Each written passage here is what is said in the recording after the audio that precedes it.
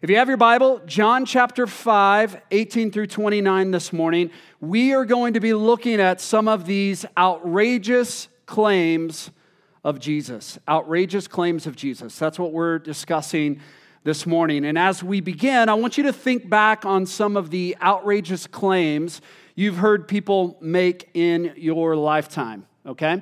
Outrageous being something shocking or unusually startling. A claim is stating something is the case, typically without providing proof, right? So maybe you've made outrageous claims before, and you've maybe heard outrageous claims, and I want to give you some of the outrageous claims I've heard, okay? I even heard these this past week. We were at a conference, so the pastors and our pastor wives this week had an opportunity to join together with the Acts 29 network, the global network that we're a part of, in Denver, Colorado for the week. And so we have people from all across North America.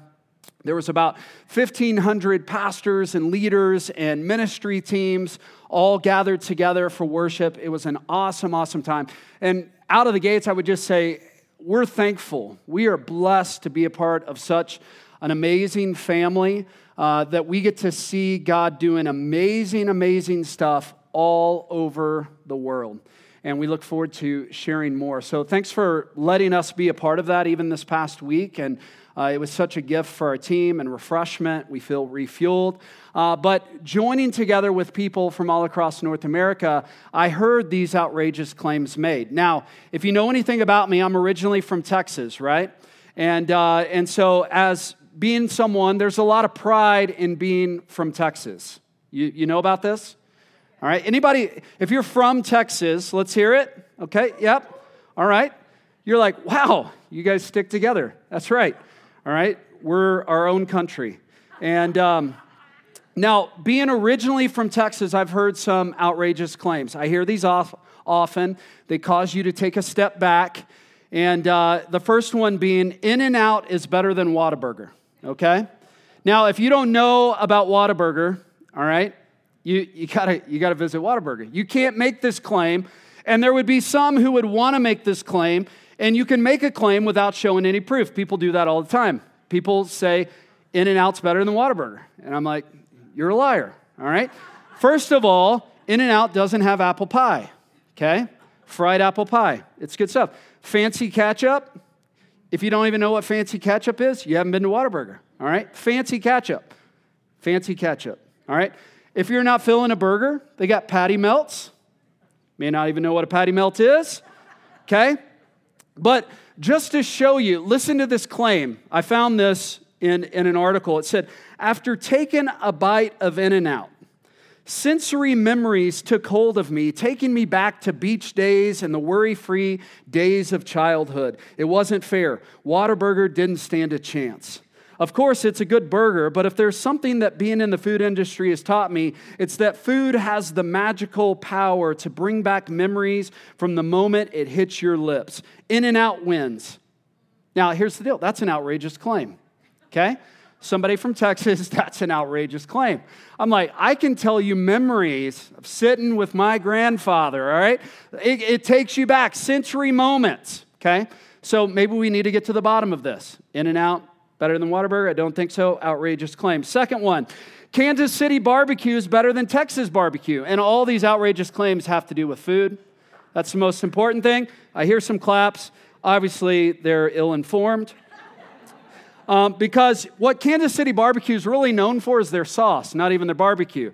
The fact that you have to claim what goes on the barbecue is a value tells me there's something wrong with the barbecue. Texas barbecue is known for one thing, salt and pepper. We don't need anything else to make it good, all right? Because the wood in which you smoke the meat actually gives it flavor. That's what is good about Texas barbecue. And in case you think like these outrageous claims are something you want to fight, just know the Texas slogan is, don't mess with Texas, okay? Remember that. Don't mess with Texas. Now, you hear these outrageous claims this morning, okay? They are outrageous. They're outrageous. If you stand on one side of them, just know that you're wrong this morning, and there's going to be a moment to repent and come to Jesus. at the end of our gathering. So remember that. But depending on who you talk to or not, these aren't necessarily claims that will change your life, right? Jesus is going to make some claims in our passage today that we all have to deal with. The outrageous claims that Jesus makes in this passage will not allow you to stand in the middle. There is no neutral ground.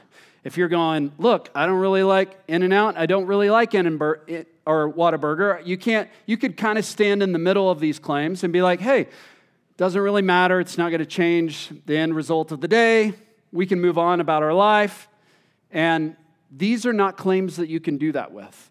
The claims that Jesus makes, you have to decide. You're moved to a place of decision, and there is no neutral ground in the claims of Jesus. Jesus makes a lot of outrageous claims all throughout the Gospel of John, and we're studying the Gospel of John right now. We're walking through the Gospel of John over a 2-year period. And so here we are, 10 weeks in. We're at John chapter 5, and Jesus has already made some outrageous claims. Let me remind us of a few of those. Jesus claimed he has always existed. Now, that's an outrageous claim. To say that you've always existed. Before the creation of the universe, Jesus was. That's an outrageous claim. Jesus claimed that he created the universe.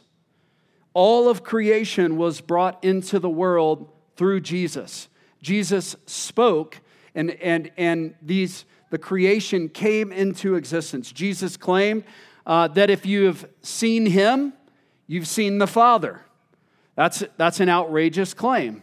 That's going to cause someone to take a step back. That's going to cause someone to posture themselves differently. We're going to see as we continue the Gospel of John, Jesus is going to claim that there's only one way to the Father. And that's an outrageous claim.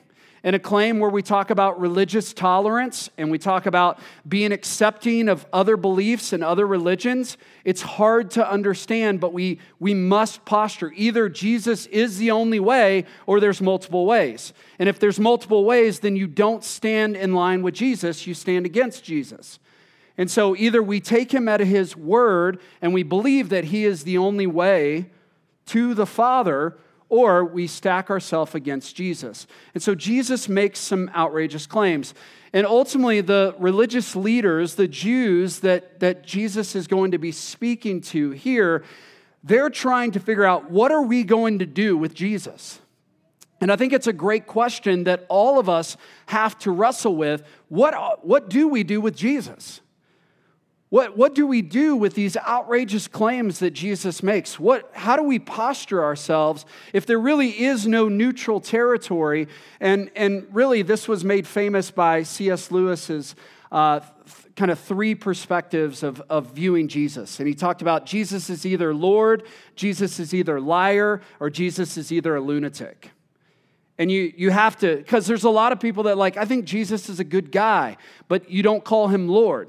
And Jesus can't be a good guy and make outrageous claims and not be Lord. If he's either delusioned, like the things that he makes up, he knows them to not be the truth, but yet he continues to speak them. And so he's a liar. He's a lunatic. He's sincere but deluded, self-deceived, someone suffering from some kind of hallucination. So he's a lunatic, or he's Lord. He's Lord. And so we have to wrestle with that. Who is Jesus? What do we do with Jesus? You must either reject the claims of Jesus or receive the claims of Jesus.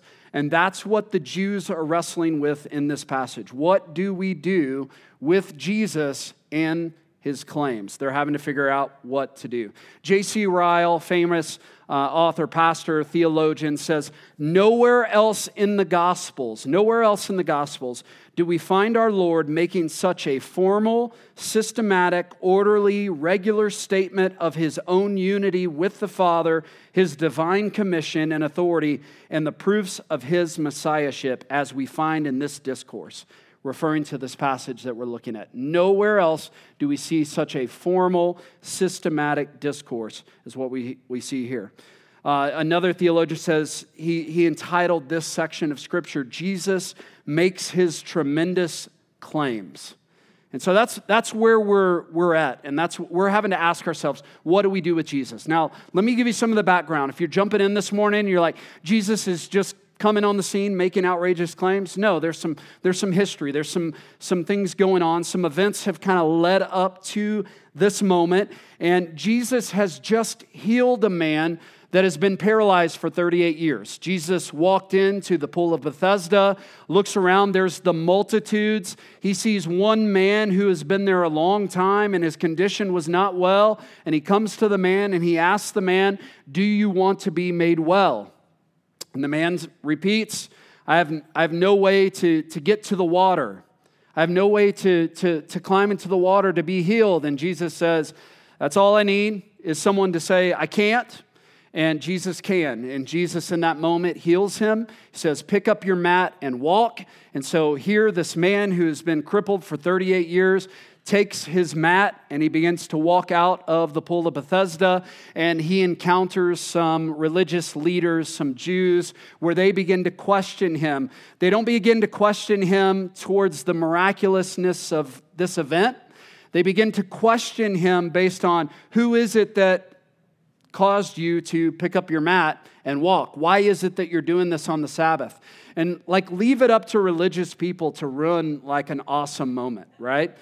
Here it is, the most celebratory this moment of this guy's life, and all the religious leaders can see is hey, don't you know you're breaking the law? And you're like, man, you're totally missing the point. And here this man is celebratory, and Jesus approaches him. He didn't know who the man was who healed him initially. And then Jesus finds the man later on and says, see, you're made well. And then that guy goes back and is like, hey, if you're wondering who the guy was who healed me, his name is Jesus. And then the religious leaders are like, well, we're going to hate Jesus then, and we're going to persecute him. And so that's where we kind of get to our text. In verse 18, it says, this was why. Why? Because Jesus healed this man on the Sabbath. Jesus caused this man to pick up his mat and walk. We read in John chapter 5, verse 18, this was why the Jews were seeking all the more to kill him. Because not only was he breaking the Sabbath, but he was even calling God his own Father, making himself equal with God. And so the fact is, Jesus made a claim, and because he made a claim, the religious leaders are going, we want to kill him. There's no neutral ground here. It's not like, hey, I think he's a good guy. No, he's making himself equal with God. He's blaspheming. He's causing people to break the law on the Sabbath. We're out to kill this guy. These outrageous claims. And you can imagine in this moment, because we talked about last week, Jesus wasn't truly breaking the Sabbath. Really what happened, the religious leaders kind of upped the ante on what it meant to follow the religious rules, and these weren't truly the breaking of law. And what Jesus could have done is Jesus could have engaged in discourse at that moment of going, hey, let me tell you why this really isn't the Sabbath. And I love it because he totally dismisses the argument altogether. They come to him look, you're making yourself equal with God. You're breaking the Sabbath. He could have just engaged in this topic of Sabbath and what it means to worship on the Sabbath and what it means to work on the Sabbath. He doesn't. He just goes on to make more outrageous claims. Don't mess with Jesus. All right, that's a new t-shirt slogan. Here's what he says. So Jesus said to them, truly, truly, truly, truly. And we're going to talk about that in a moment. Okay, truly, truly literally means underline this. This is important. That's kind of what he's kind of emphasizing in this text. And so what I want you to see, what Jesus is going to do, and this is kind of the big picture of what's happening in this, Jesus is revealing some true things about himself. Now, there are some, as we look back last week, we see the healing of this man, and that's significant. And I've heard from many of you, the significance. We talked about internal healing, we talked about external healing, we talked about eternal healing, and really wrestling between those perspectives. And we asked ourselves the question, why in the world would he walk into the multitudes and have the power to heal and only heal one? And here's what I want you to see. The big picture of what Jesus is trying to do, and I don't have time to unravel this and unfold this, but Jesus, the main thing, Now, if you're the man who's been paralyzed for 38 years of your life, you're going, this is a significant event. Now, what Jesus is doing is saying, what he's doing is more significant. And what I want you to see is what is known as the providence of God. Something bigger is at play here than just the healing of this man, just this engagement or discourse that he's having with the Jewish leaders. Something bigger is at play. And John Piper, in his new book, we were given like a 600, 700,000, I don't know. It's big. It's like a Bible. John Piper authored it, entitled Providence. I started reading it, and he says this in the introduction. John Piper, in his new book, Providence, says, God is always doing 10,000 things in every act of providence. If you were with us like 5 years ago, I quoted something as we were walking through, I think it was Jonah, where God is always doing 10,000 things and we might only be aware of 3 of them. That was something that really stuck with our church and we've talked about. He says it similarly here. He says, God is always doing 10,000 things in every act of providence. And he said, that's an understatement. Each of those 10,000 things is intended, which means God has millions and millions of goals every hour, and he accomplishes all of them, and we don't even know most of them. And that too is an understatement. And it's this idea of going, we don't understand the full nature of what's happening here, but Jesus is trying to reveal himself. Because if we go back to remember the purpose of John, the Gospel of John, chapter 20, verse 31, I've written these things to you so that you may believe, and that by believing you might have life in his name. And that's where he's revealing something about himself. And so the 3 claims, and I'll give these to you as introduction, the 3 claims that Jesus is going to make, and these are 3 outrageous claims, have to do with relationship, revelation, and resurrection. Relationship, revelation, resurrection, okay?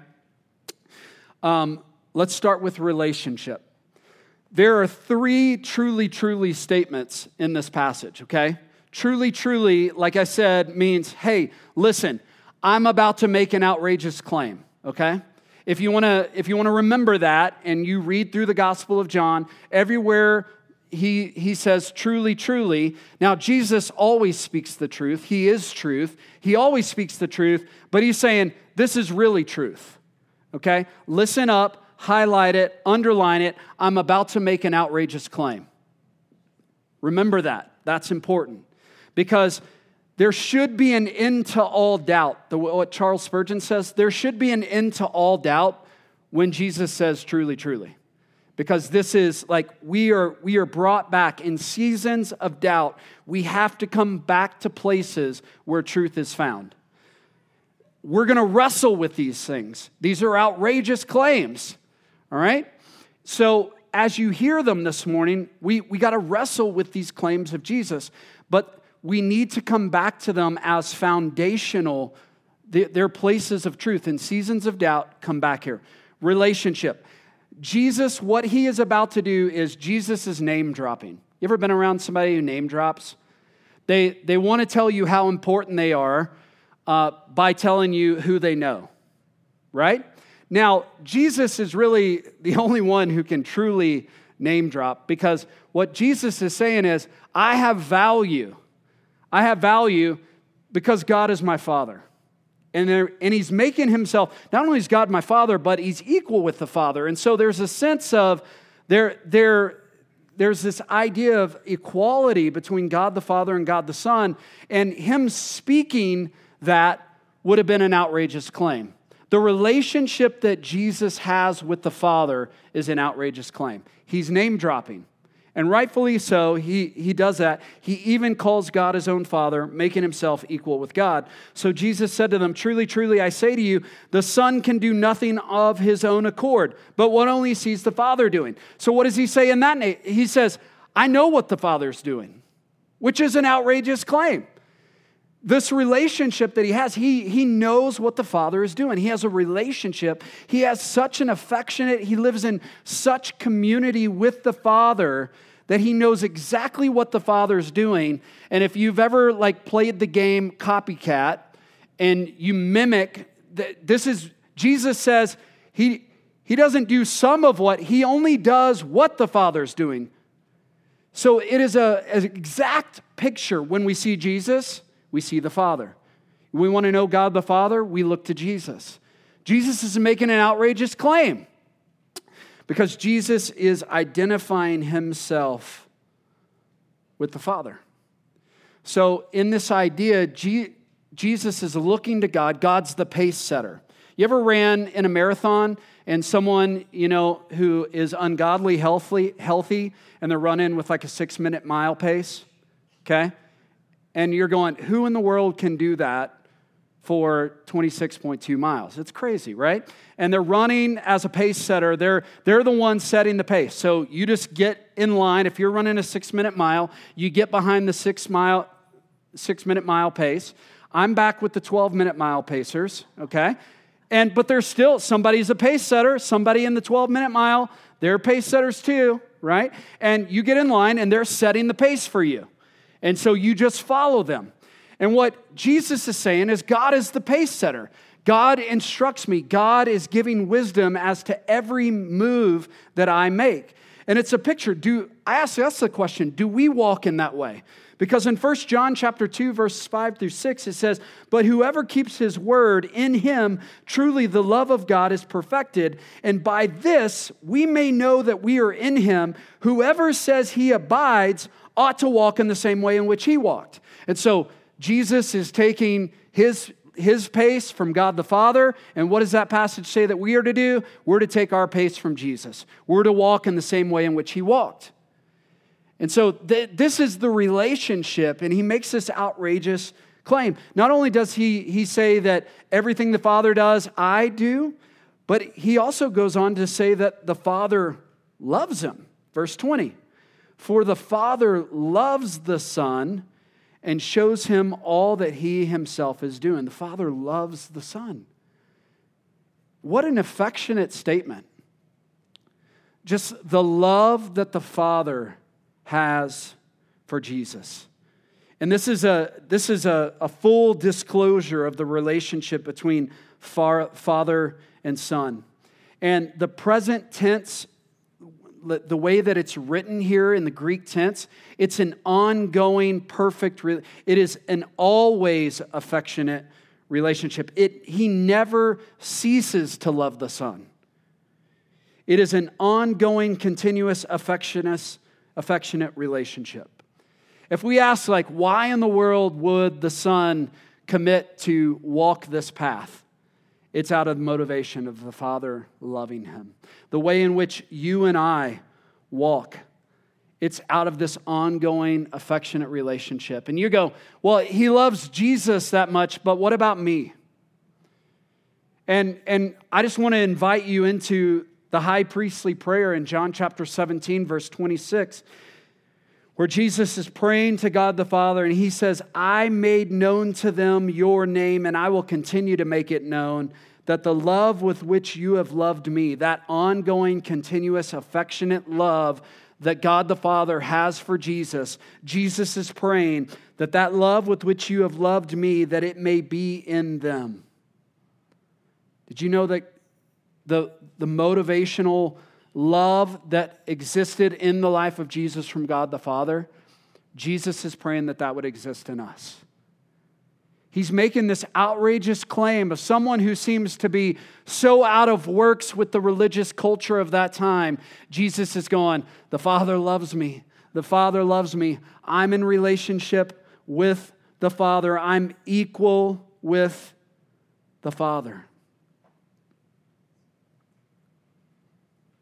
Verse 21, for as the Father raises the dead and gives them life, so also the Son gives life to whom he will. And it's interesting, even as we read this, you got to notice the significance to whom he will. People cannot command the miracle. The Son gives life where he chooses, not where people choose. That's the correct order. That's the biblical order. That's the providence and sovereignty of God on display. God gives to whom he chooses. And there's a lot of wrestling even in that text that we have to wrestle with. But as a son of God, as someone loved by God, you're going to be hated by outsiders. And that's the nature. When he talks about this equality with God, this relationship with God, the love of God, the affectionate, continuous, ongoing relationship with his son, this is causing those Jewish leaders to step back. This is an outrageous claim. Okay? Now hang on, we're going to keep moving through. The revelation. Not only does he make a outrageous claim about the relationship, he makes an outrageous claim about revelation. He says in this passage, verse 20, and greater works than these will he show him, so that you may marvel. So let me show you the order of events that's happening here. Jesus is loved by the Father. The Father loves Jesus. Jesus is doing only what the Father shows him. So the Father is showing him things, and Jesus is then doing them. And it says that the Father is going to show him even more miraculous things. He's going to reveal even more miraculous things, and Jesus is then going to do them. Why? So that the people that he's talking to may marvel. They're going to be made to be in awe. They're going to be made to posture themselves in wonder. And this is where I think Jesus is beginning to work on some of that. Like, again, there's no neutral ground.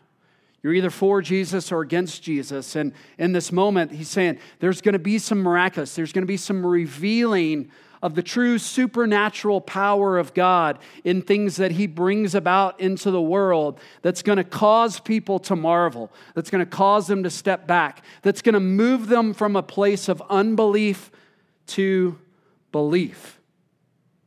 And that's what revelation does. Revelation is a surprising and previously unknown fact. And it's made known in a dramatic way. So it's like Jesus is going to be made known in a dramatic way so that you would marvel and honor him. For the Father judges no one, but has given all judgment to the Son, that all may honor the Son just as they honor the Father. Now, that statement in and of itself is going to be challenging. Because they love God the Father, but they don't accept Jesus as Messiah. And he's saying, if you love God the Father and you honor God the Father, that the same honor that you give God the Father, you are to give to me. And to honor means to hold something in value. To honor something means to give a value, something, give weight to something, that you would cause that thing to be significant. Where we talked about Jesus being magnified this morning. We want Jesus to be magnified. We want Jesus to be honored in our life, that Jesus would be seen of value. When people see you, this is one of the calls, this is one of the commandments of this text, is that Jesus would be honored. Do people, when they look at your life, do they see and go, Jesus is being honored? Do they see Jesus being of value to you? Does Jesus in your life make any difference in the decisions that you make and how you wake up on Monday morning and how you go to work and how you go to school and how you deal with relationships? Does being a follower of Jesus and how you honor him change the way that you live? And so he's saying that there is going to be revelation. And you might ask, well, what has that been in my life? And we were walking out of the Smith's grocery store yesterday, and I kind of looked up at the mountains. And I don't know if you've noticed, but the mountains have become colorful. And it may seem like insignificant, but I look at this and I go, I feel like every night I go to sleep, and God's going, you know what, I'm just going to touch up this tree here and touch up this tree here, and you look up and it's brilliant. For what purpose? Other than for us to go, wow. Food. I talk a lot about food, right? Whataburger. Why in the world does it taste so good? It could just we don't need food to taste good. Food could just, we take of it, we get the whatever nourishment or lack of nourishment, Whataburger, that it provides or doesn't provide, But he made certain foods to have taste. I think of his sustaining of the universe, the sustaining of the distance of the sun. If you've ever looked into all the scientific data, if it was so many inches closer, if it's so many inches further away, we'd freeze to death, we'd burn up. All of these things kept in motion for as long as mankind has walked the face of this planet. To marvel. To think about the things that we see, our human bodies, the fact that there is blood, our heart is pumping and blood is pumping all over our body to give life. It's crazy. The revelation of God is seen in Psalm 19:1. It says, the heavens declare the glory of God. They're pouring forth speech. We're to look in all of creation. We see this beautiful revelation of all that God is doing, that all is God. And it says not only that, but there's going to be significant works. And I've seen lives changed. I've seen in my lifetime true physical healing. I've seen in my lifetime true spiritual healing, hearts of stone made into hearts of flesh, hearts being softened. All for what purpose? Well, again, I think if you're the man who's been 38 years crippled, to be given life, but not only providence, he's doing 10,000 things. There's much more at play here so that mankind would look to God and go, wow, there's no one like him. It's the revelation. He's making an outrageous claim, right? Charles Spurgeon says, does it not sometimes seem to you to be impossible that there may be a such and such grievously ungodly man and he could be converted? But why impossible with him who can raise the dead? Does it seem impossible that you could ever be supported through your present trouble? But how impossible with him who can make dry bones live? It appears improbable at times that your corruptions should ever be cleansed away and that you should be perfect and without spot. But why so? He who is able to present tens of thousands of bodies before his throne, who have long slept, talking about the resurrection that is to come in this passage, what can he not accomplish within his people? Oh, doubt no more, and let not even the greatest wonders of his love, his grace, his power, his glory cause you to marvel unbelievingly, but rather say, as each new prodigy of his divine power rises before you, I expected this of such of one as he is. There's an expectation.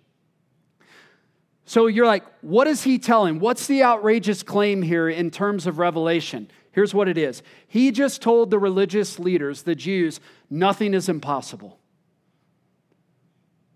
Now, I guarantee if you meet somebody on the street and he says that, you're gonna doubt, right? That's why Jesus is the one who's making this claim. Jesus is the one, and he's come to reveal nothing is impossible. The things that you think are impossible, Jesus is going to do them so that you would marvel. That's the second claim. The third claim has to do with the resurrection. Now, there's two different types of resurrection spoken about in this passage. The first one is a spiritual resurrection, given of new life. This kind of takes us back to John chapter 3, where Jesus is having a conversation with Nicodemus, and he says, you have to be born again. And Nicodemus doesn't understand the spiritual. He's kind of wrestling with physical, and he says, I was born myself 41 years ago. What does that mean to be born again? And he talks about it being born of spirit and of water, and so it's a new birth.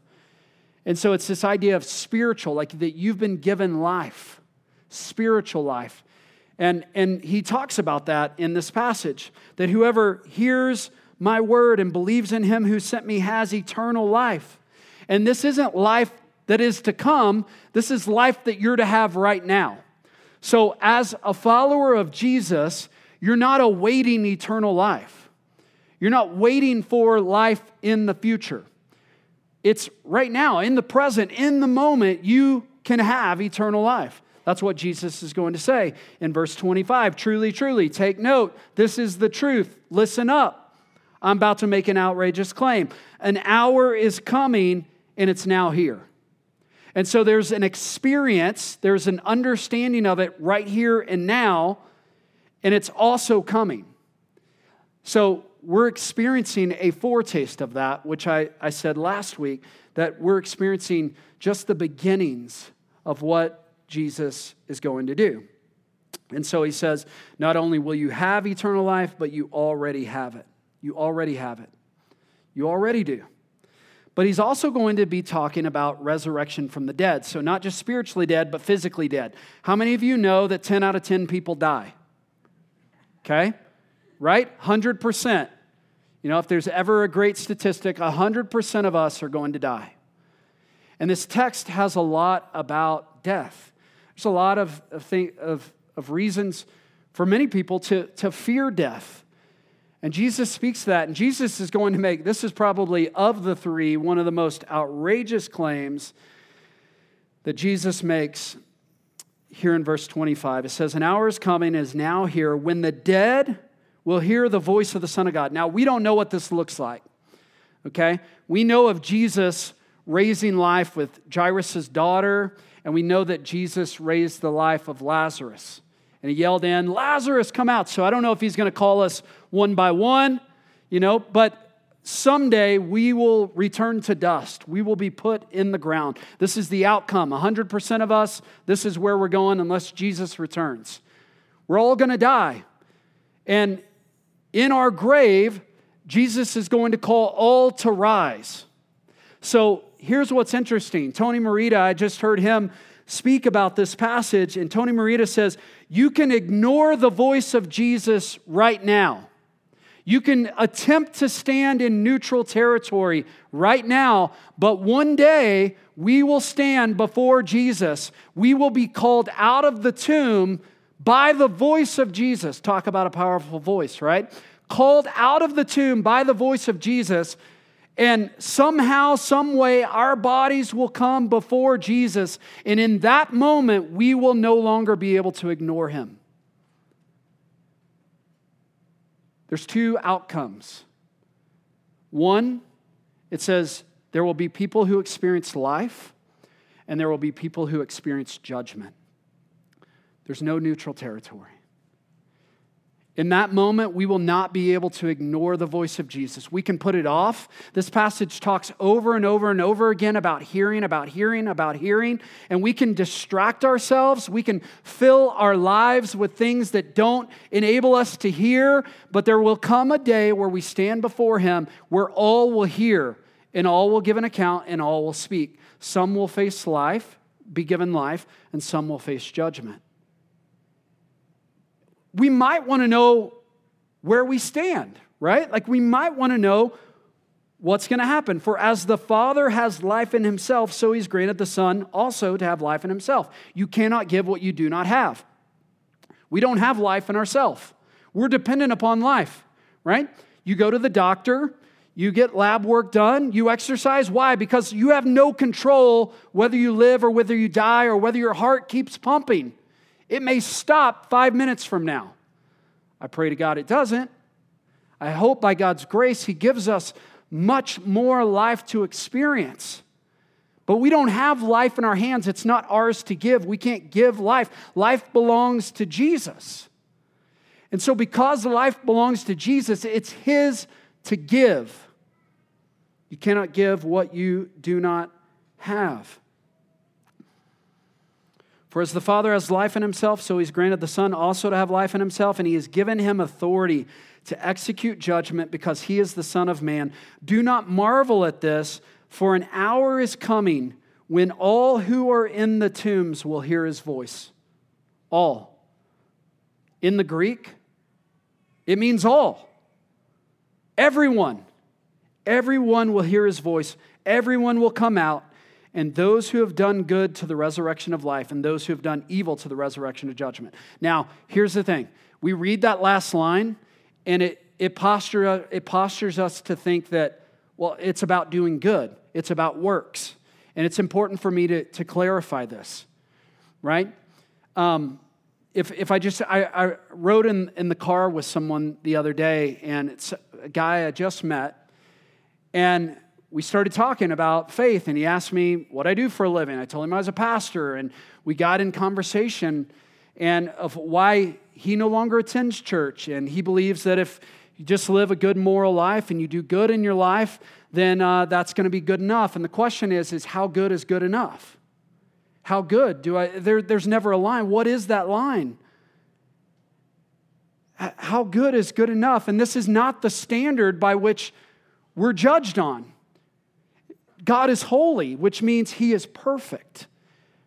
Which means when Isaiah was brought face to face with the identity of the Lord, it says he fell to his knees and said, I'm a man of unclean lips. No one is going to stand before Jesus and quote their good works. Because you see the perfection of Jesus, you immediately are judged. You face judgment. And you're going, I'm a man, I'm a woman of unclean lips. But Jesus has given us a way to be cleansed. And this idea of producing good, is what does your life produce? Tim Keller says, your deeds, your good works are an index to your heart. Okay? When you open a book, there's an index, right? And the index tells me this is what I'm going to find in that book. And your deeds are an index to your heart. The fruit on a tree that is produced, it doesn't give the tree life, but the fruit on the tree reveals that the tree is alive. I just planted 4 trees in my yard, thinking long term here, right? They're not going to be full grown. It's going to be like 20 years to see these things grow. And, thinking long term, I was a little concerned when I walked out the other day and the leaves were falling off. And I go, really? It's already over. I totally run these trees. And so I got online and I was like, did I just kill my trees? This is concerning. And so I looked and they said if you scratch the bark and the bark is still green, that it's evidence that there's still life. And so I did that. I scratched the bark on the tree and sure enough, it was still green underneath. There was a green color giving evidence that the tree is alive. And what Jesus is saying in this passage, he's saying that there are going to be signs of life. There's going to be evidence of life. There's going to be evidence that your life has been resurrected and that when you face Jesus, it's going to be one of life, not judgment. See, the good works that you have produced in your life are evidence of his salvation in our life and his saving work in life. I heard a statistic this last week that 60% of people believe there is a heaven, 30% of people believe in hell, and only 1% of people believe they're actually going there. This is alarming. This is alarming.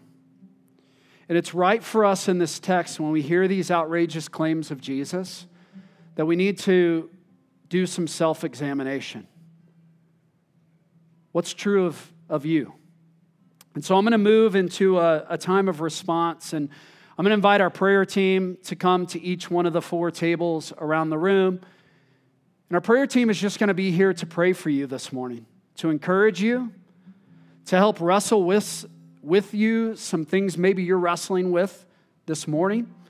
They're here as a gift to you, to serve you, to walk with you. But we got to take a moment, and I don't want us to rush past this, and so we're kind of separating our response time from our communion time this morning because I want you to truly examine your life.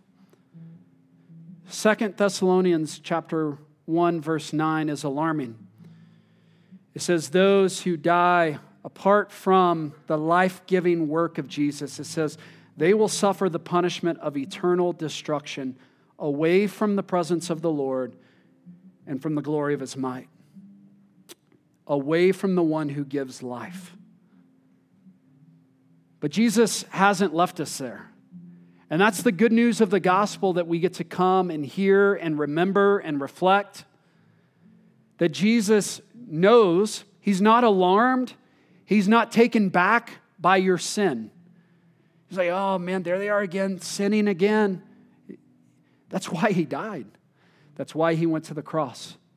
Jesus was persecuted, crushed, crucified for our sins and for the forgiveness of sins, so that we might have life. He's come so that one day we don't face judgment, that we have the blood of Jesus purifying us, cleansing us. And so, 3 questions that I think surface out of the text this morning, because it says, those who hear, those who hear, those who hear. Let me ask you this morning, are you hearing? Are you hearing from Jesus? Are you hearing these life-giving words, these warnings, the proclamation that Jesus makes? Nothing's impossible for him.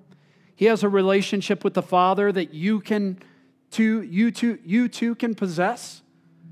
You can have a relationship with the Father in that way. That you can have life. Are you hearing? Are you believing?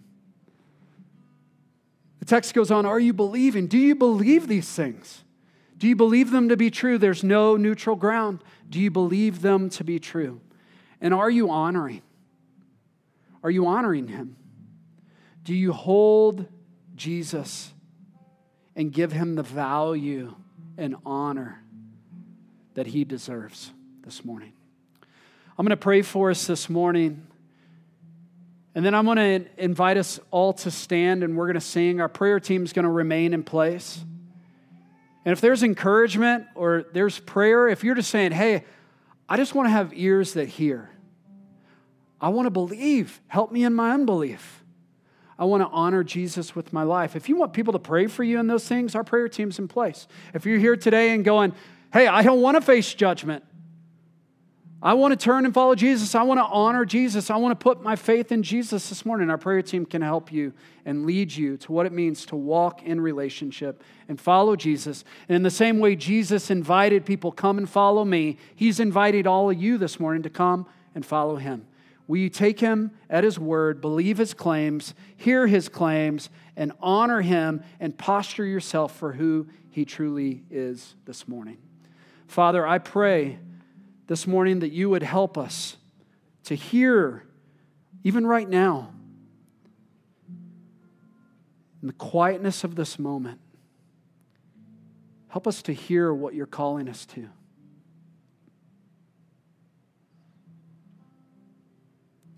Help us to believe this morning. Lord, in many ways, we're all unbelievers. We operate as unbelievers. We live the days of our life not believing certain aspects of your truth.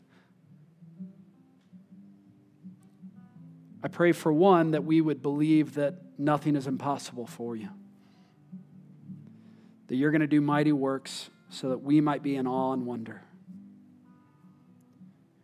And Lord, help us to honor you. Help us to believe these claims about you, that you are equal with the Father, you have a relationship with the Father. You're going to reveal the works of the Father, and you're going to resurrect life. Help us to believe these things about you and rightfully honor you with our lives. Tomorrow when we wake up and we go about our week, that we would honor you. And in honoring you, we would honor the Father. Lord, help us in the next few moments as we sing, as we worship, as we respond. Help us be moved to a place of action. We pray in the name of Jesus that we would honor you with all of our days. In Jesus' name, amen.